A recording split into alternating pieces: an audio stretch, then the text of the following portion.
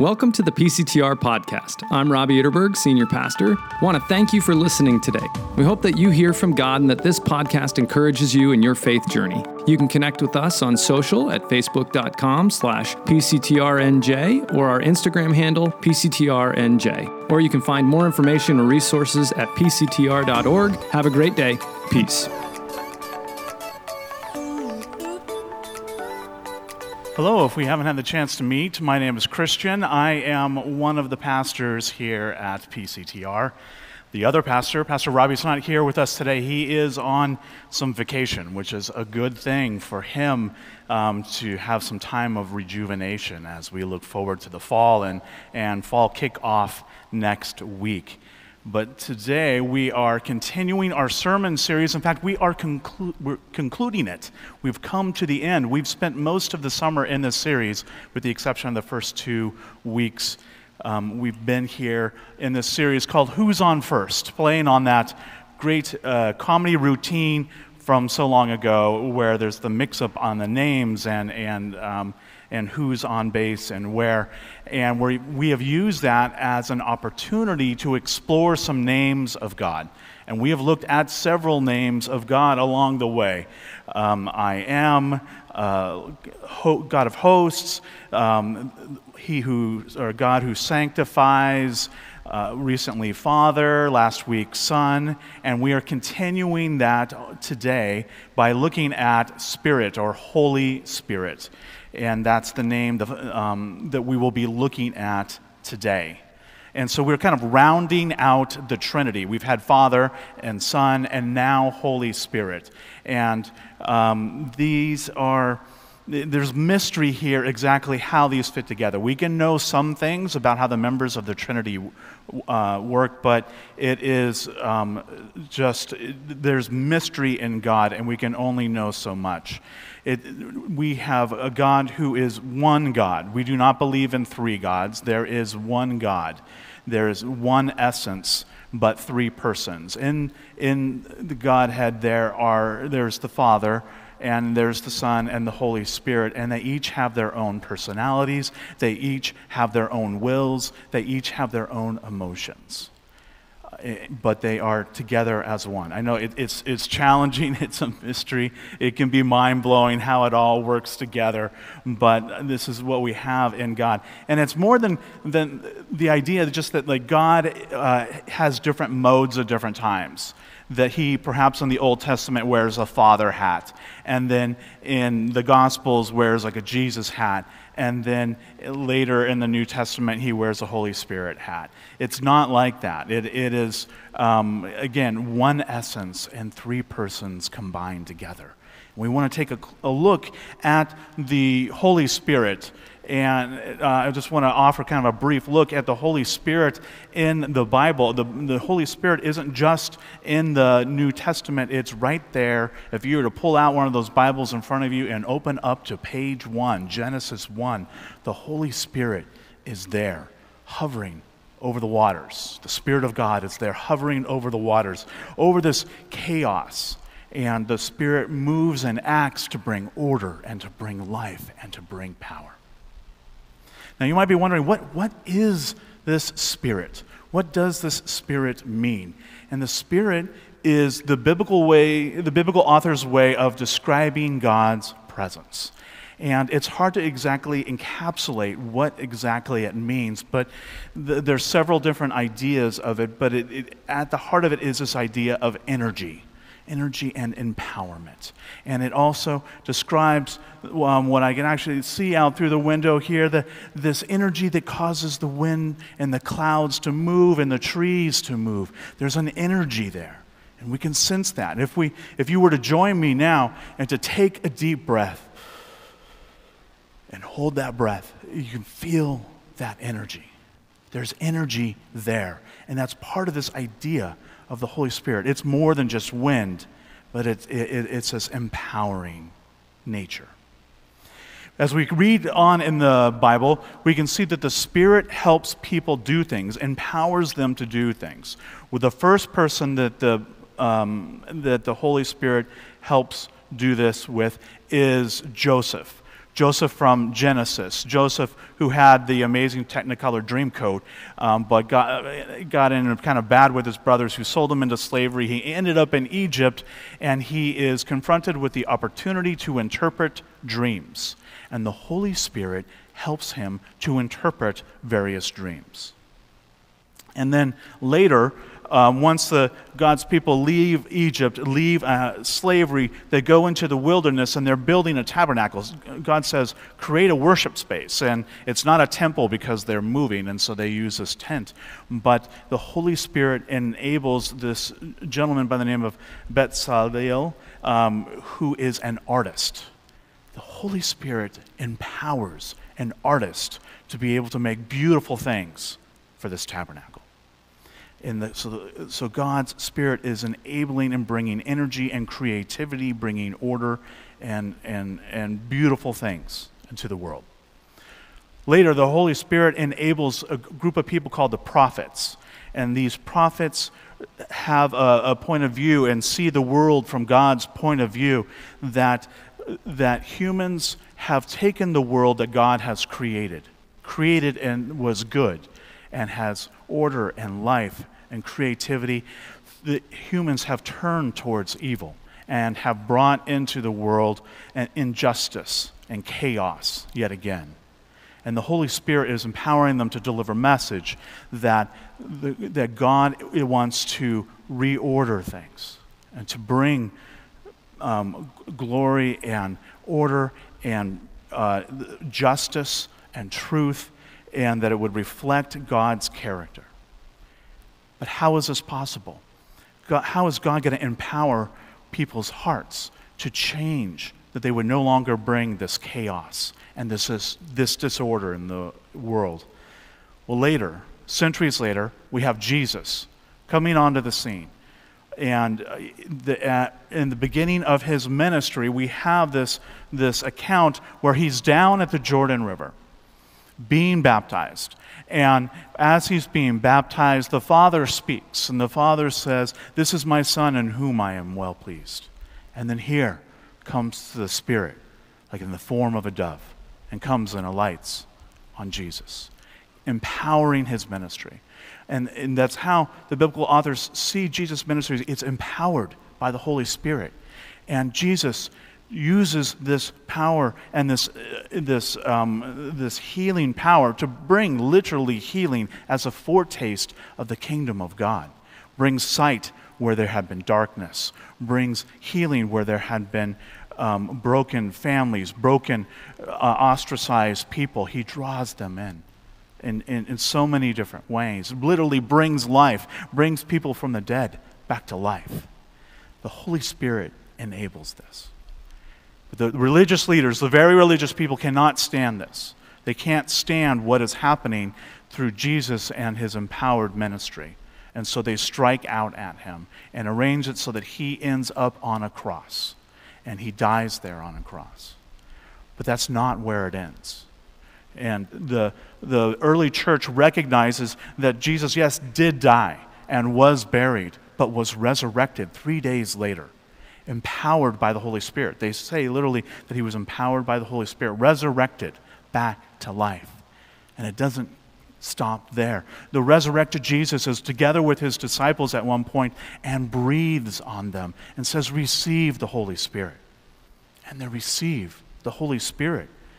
And it continues on even more so in that passage that we saw in the video and we heard and that Pat referred to, where the Holy Spirit comes upon the whole of the church and empowers the people to speak in tongues and carry the message far and wide, that people would come to join the church. On that Pentecost day there in Jerusalem in the temple courts, 3,000 people joined the church, drawn in by the empowering of the Holy Spirit. And it continues on. This empowering and this bringing back of order and life and creativity continues by the Holy Spirit through the church and through the breaking in of the kingdom of God. At the end of Scripture, we have this image of God's people together and enjoying God's presence, the Father, the Son, and the Holy Spirit there. And there is a fully realized created order. It's good. What had been corrupted by human evil and human injustice and chaos has been renewed. And there is a new heaven and a new earth. And this is made possible through the Holy Spirit, and the people enjoy the presence of God in the midst of that. Truly amazing how the Holy Spirit moves and acts in all these different ways. I want to zero in on what it exactly means for us by looking at some words from Jesus. Our passage today, Jesus is talking about the Holy Spirit. There are actually many different passages in the Bible that talk about the Holy Spirit. In fact, it's hard to actually decide how many. There's a scholarly debate. In fact, if you were to look on the cards here and see the Son one, I did the best I could. I was going through and trying to find the references, and I believe it says, where is it? Holy Spirit, more than 563. And that's in the NIV. It depends, if you're looking at it in English, it depends on the translation. Some English translations have more. If you go back to the original text, it's hard to know exactly all the different references because there's the Spirit of truth, there's the Spirit of God, there's a few different names, and there's images such as the dove. The Holy Spirit represented as the dove. It's hard, but the Holy Spirit is all over the place. But in our passage that comes from John, this amazing passage where it talks about where Jesus is on his last night before he goes to the cross. This is our longest continuous talk by Jesus. The Sermon on the Mount is long, but this is even longer. It's John 13 through 17. It closes with Jesus' prayer. If you want to see Jesus' longest continuous talk, go to John 13 to 17. And you can hear his heart, and you can hear what he's sharing with his disciples, and you can hear what he wants us to know. And part of that is the reality that, yes, he's going to leave. He's going to leave, but in his leaving, he's sending the Holy Spirit in his name. And so we're going to look at a slice of that now that comes from John 15 through 17 and then 25 through 27. Listen for God's word for us today. If you love me, keep my commands.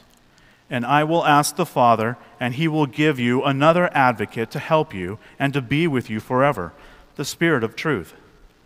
The world cannot accept him, because it neither sees him nor knows him. But you know him, for he lives with you and will be with you. And then later he says, all this I have spoken while I was still with you. But the advocate, the Holy Spirit, whom the Father will send in my name, will teach you all things and will remind you of everything I have said to you. Peace I leave with you, my peace I give you. I do not give as the world gives. Do not let your hearts be troubled. Do not be afraid. This is the word of the Lord. Thanks be to God. Please join me in prayer. Lord, we thank you for your word. We ask that your Holy Spirit would be here, which I'm sure the Holy Spirit already is, Lord. Wherever two or three are gathered, you promise that your Spirit would be there. But we ask that your Spirit would open our hearts and minds, that we would be able to see you fresh and anew. They would come to know you, that we would be transformed by you, that we would fall more in love with you, that we will be empowered to share the good news with others. We pray all of this in Jesus' name. Amen. So Jesus has a few things that he's sharing. Again, this is the night before he goes to the cross, the night of the Last Supper. Although John does not focus on the meal, he focuses on the foot washing and focuses on this teaching and this prayer in 17. And in the midst of that, he is describing the Holy Spirit and says, yes, I'm going to leave, but the Holy Spirit will come. And the Holy Spirit is going to be an advocate for you. An advocate is how we have it, sometimes counselor. It has this idea, almost like a lawyer is there with us, pleading our case and championing us and upholding us supporting us, being our backer. The American judicial system, while not perfect, I think it has some strong points. And this idea of a counselor alongside someone that's called alongside at the end when a judgment is going to be rendered, whether it's by a jury or by a judge, the defendant stands, and the defendant does not stand alone. The counselor, the advocate, stands with them and receives the judgment. And the Holy Spirit is our advocate and is our champion and supports us in a variety of different ways. Some translations translate this as paraclete. And paraclete is this English word built on the Greek word of called alongside, the parakalaho one. And it's the idea that the Holy Spirit comes alongside us and is there with us. And so Jesus is saying this Holy Spirit is going to come alongside you and help you. Help you is another thing that he points out, that this called alongside one is here to help us. And the Holy Spirit can help in a variety of different ways, empowering us. We heard about how Joseph and the artist were empowered and how the prophets were empowered. And we can find that the things that we do can be empowered by the Holy Spirit, especially as we lean out in ministry and doing as God has called us to do. We are enabled through the Holy Spirit to do that. And there's this promise that the Holy Spirit will be with us forever. Jesus says, yes, I am leaving. And he hits this point several times in that John 13 through 17. He is going away.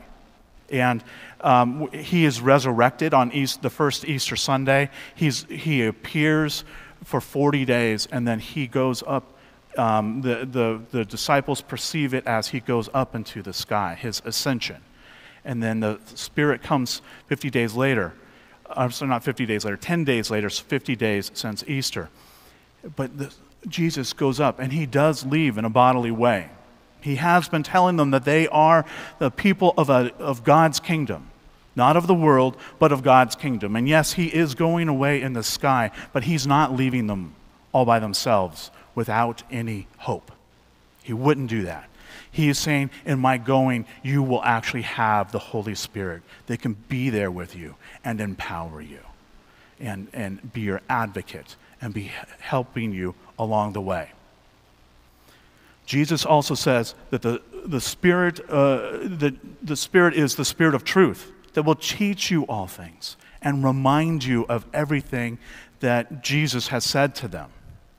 And that's part of this empowering. As we come to God's Word, we should ask the Holy Spirit to open it up to us, that we would be able to see what is going on there.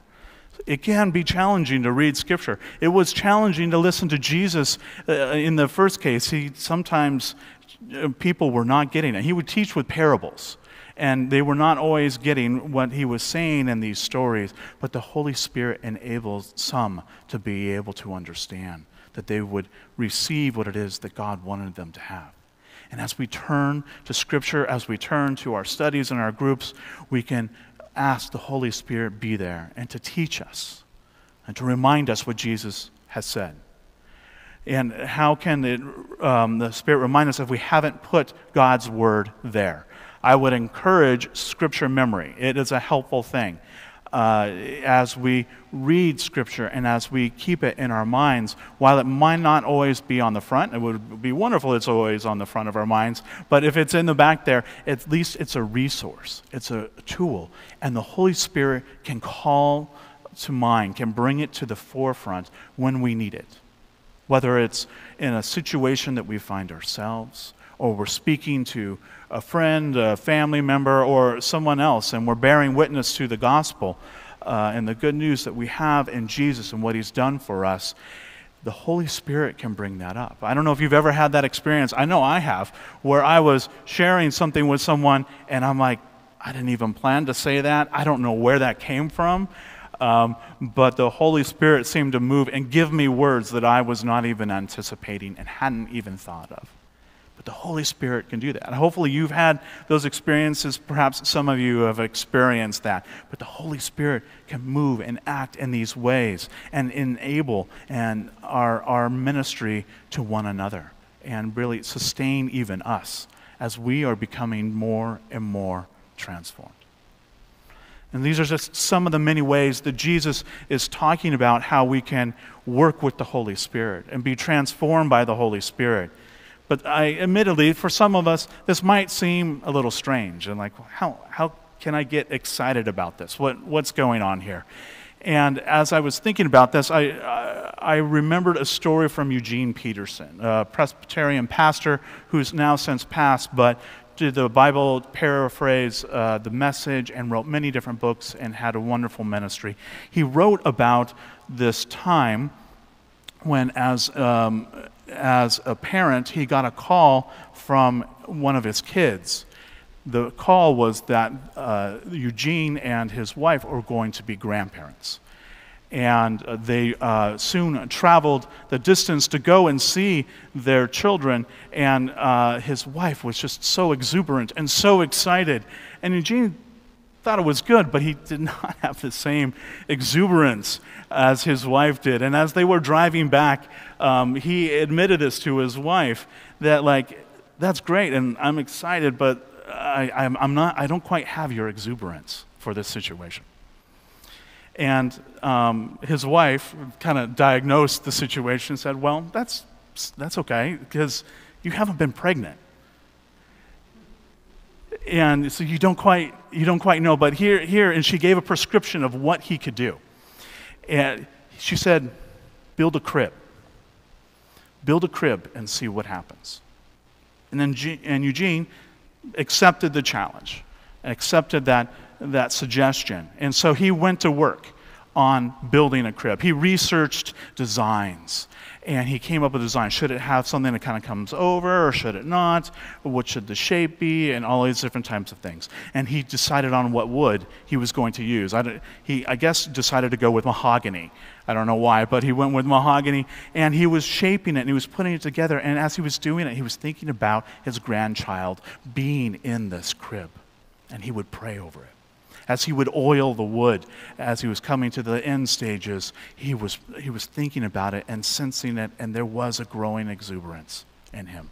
And by the time he mailed that off to his son and daughter-in-law for the baby to use before the child had come, he realized that he had become pregnant with the exuberance and the anticipation of this coming child.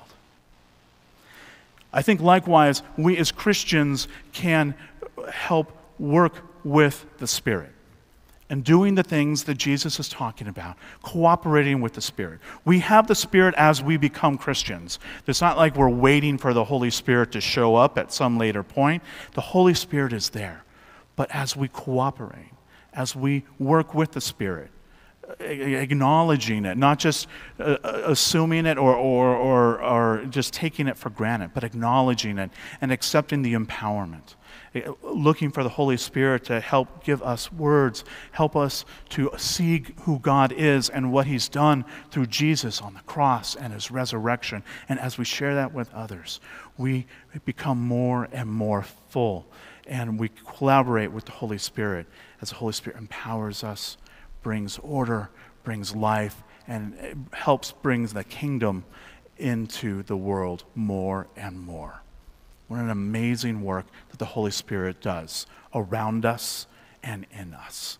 How exciting that is. And I encourage you to find ways to collaborate with the Holy Spirit. And so that brings me to the close of this part about the Holy Spirit, but I want to give you one other thought. You received another card. Hopefully, Lord willing, there's 2 cards. This is the end. And sometimes in trading cards you get like a bonus card or a special one, and you got this other one here. And I was thinking about this as we were coming to the close. We looked at all these different names. They were kind of facets, windows into who God is. But I also thought about this passage from Revelation, and I want to share it with you. It's Revelation chapter 19, verses 11 through 12. And it's not, if you were to read the whole thing, it's not PG-13, all right? I'm only reading part of it to you here, but it's quite the image of Jesus here. But it says this, and I think as I read it, you'll catch my meaning. I saw heaven standing open, and there before me was a white horse, whose rider is called Faithful and True. With justice he judges and wages war.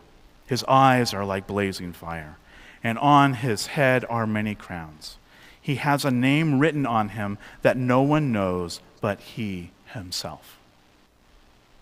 He has a name written on him that no one knows but him himself.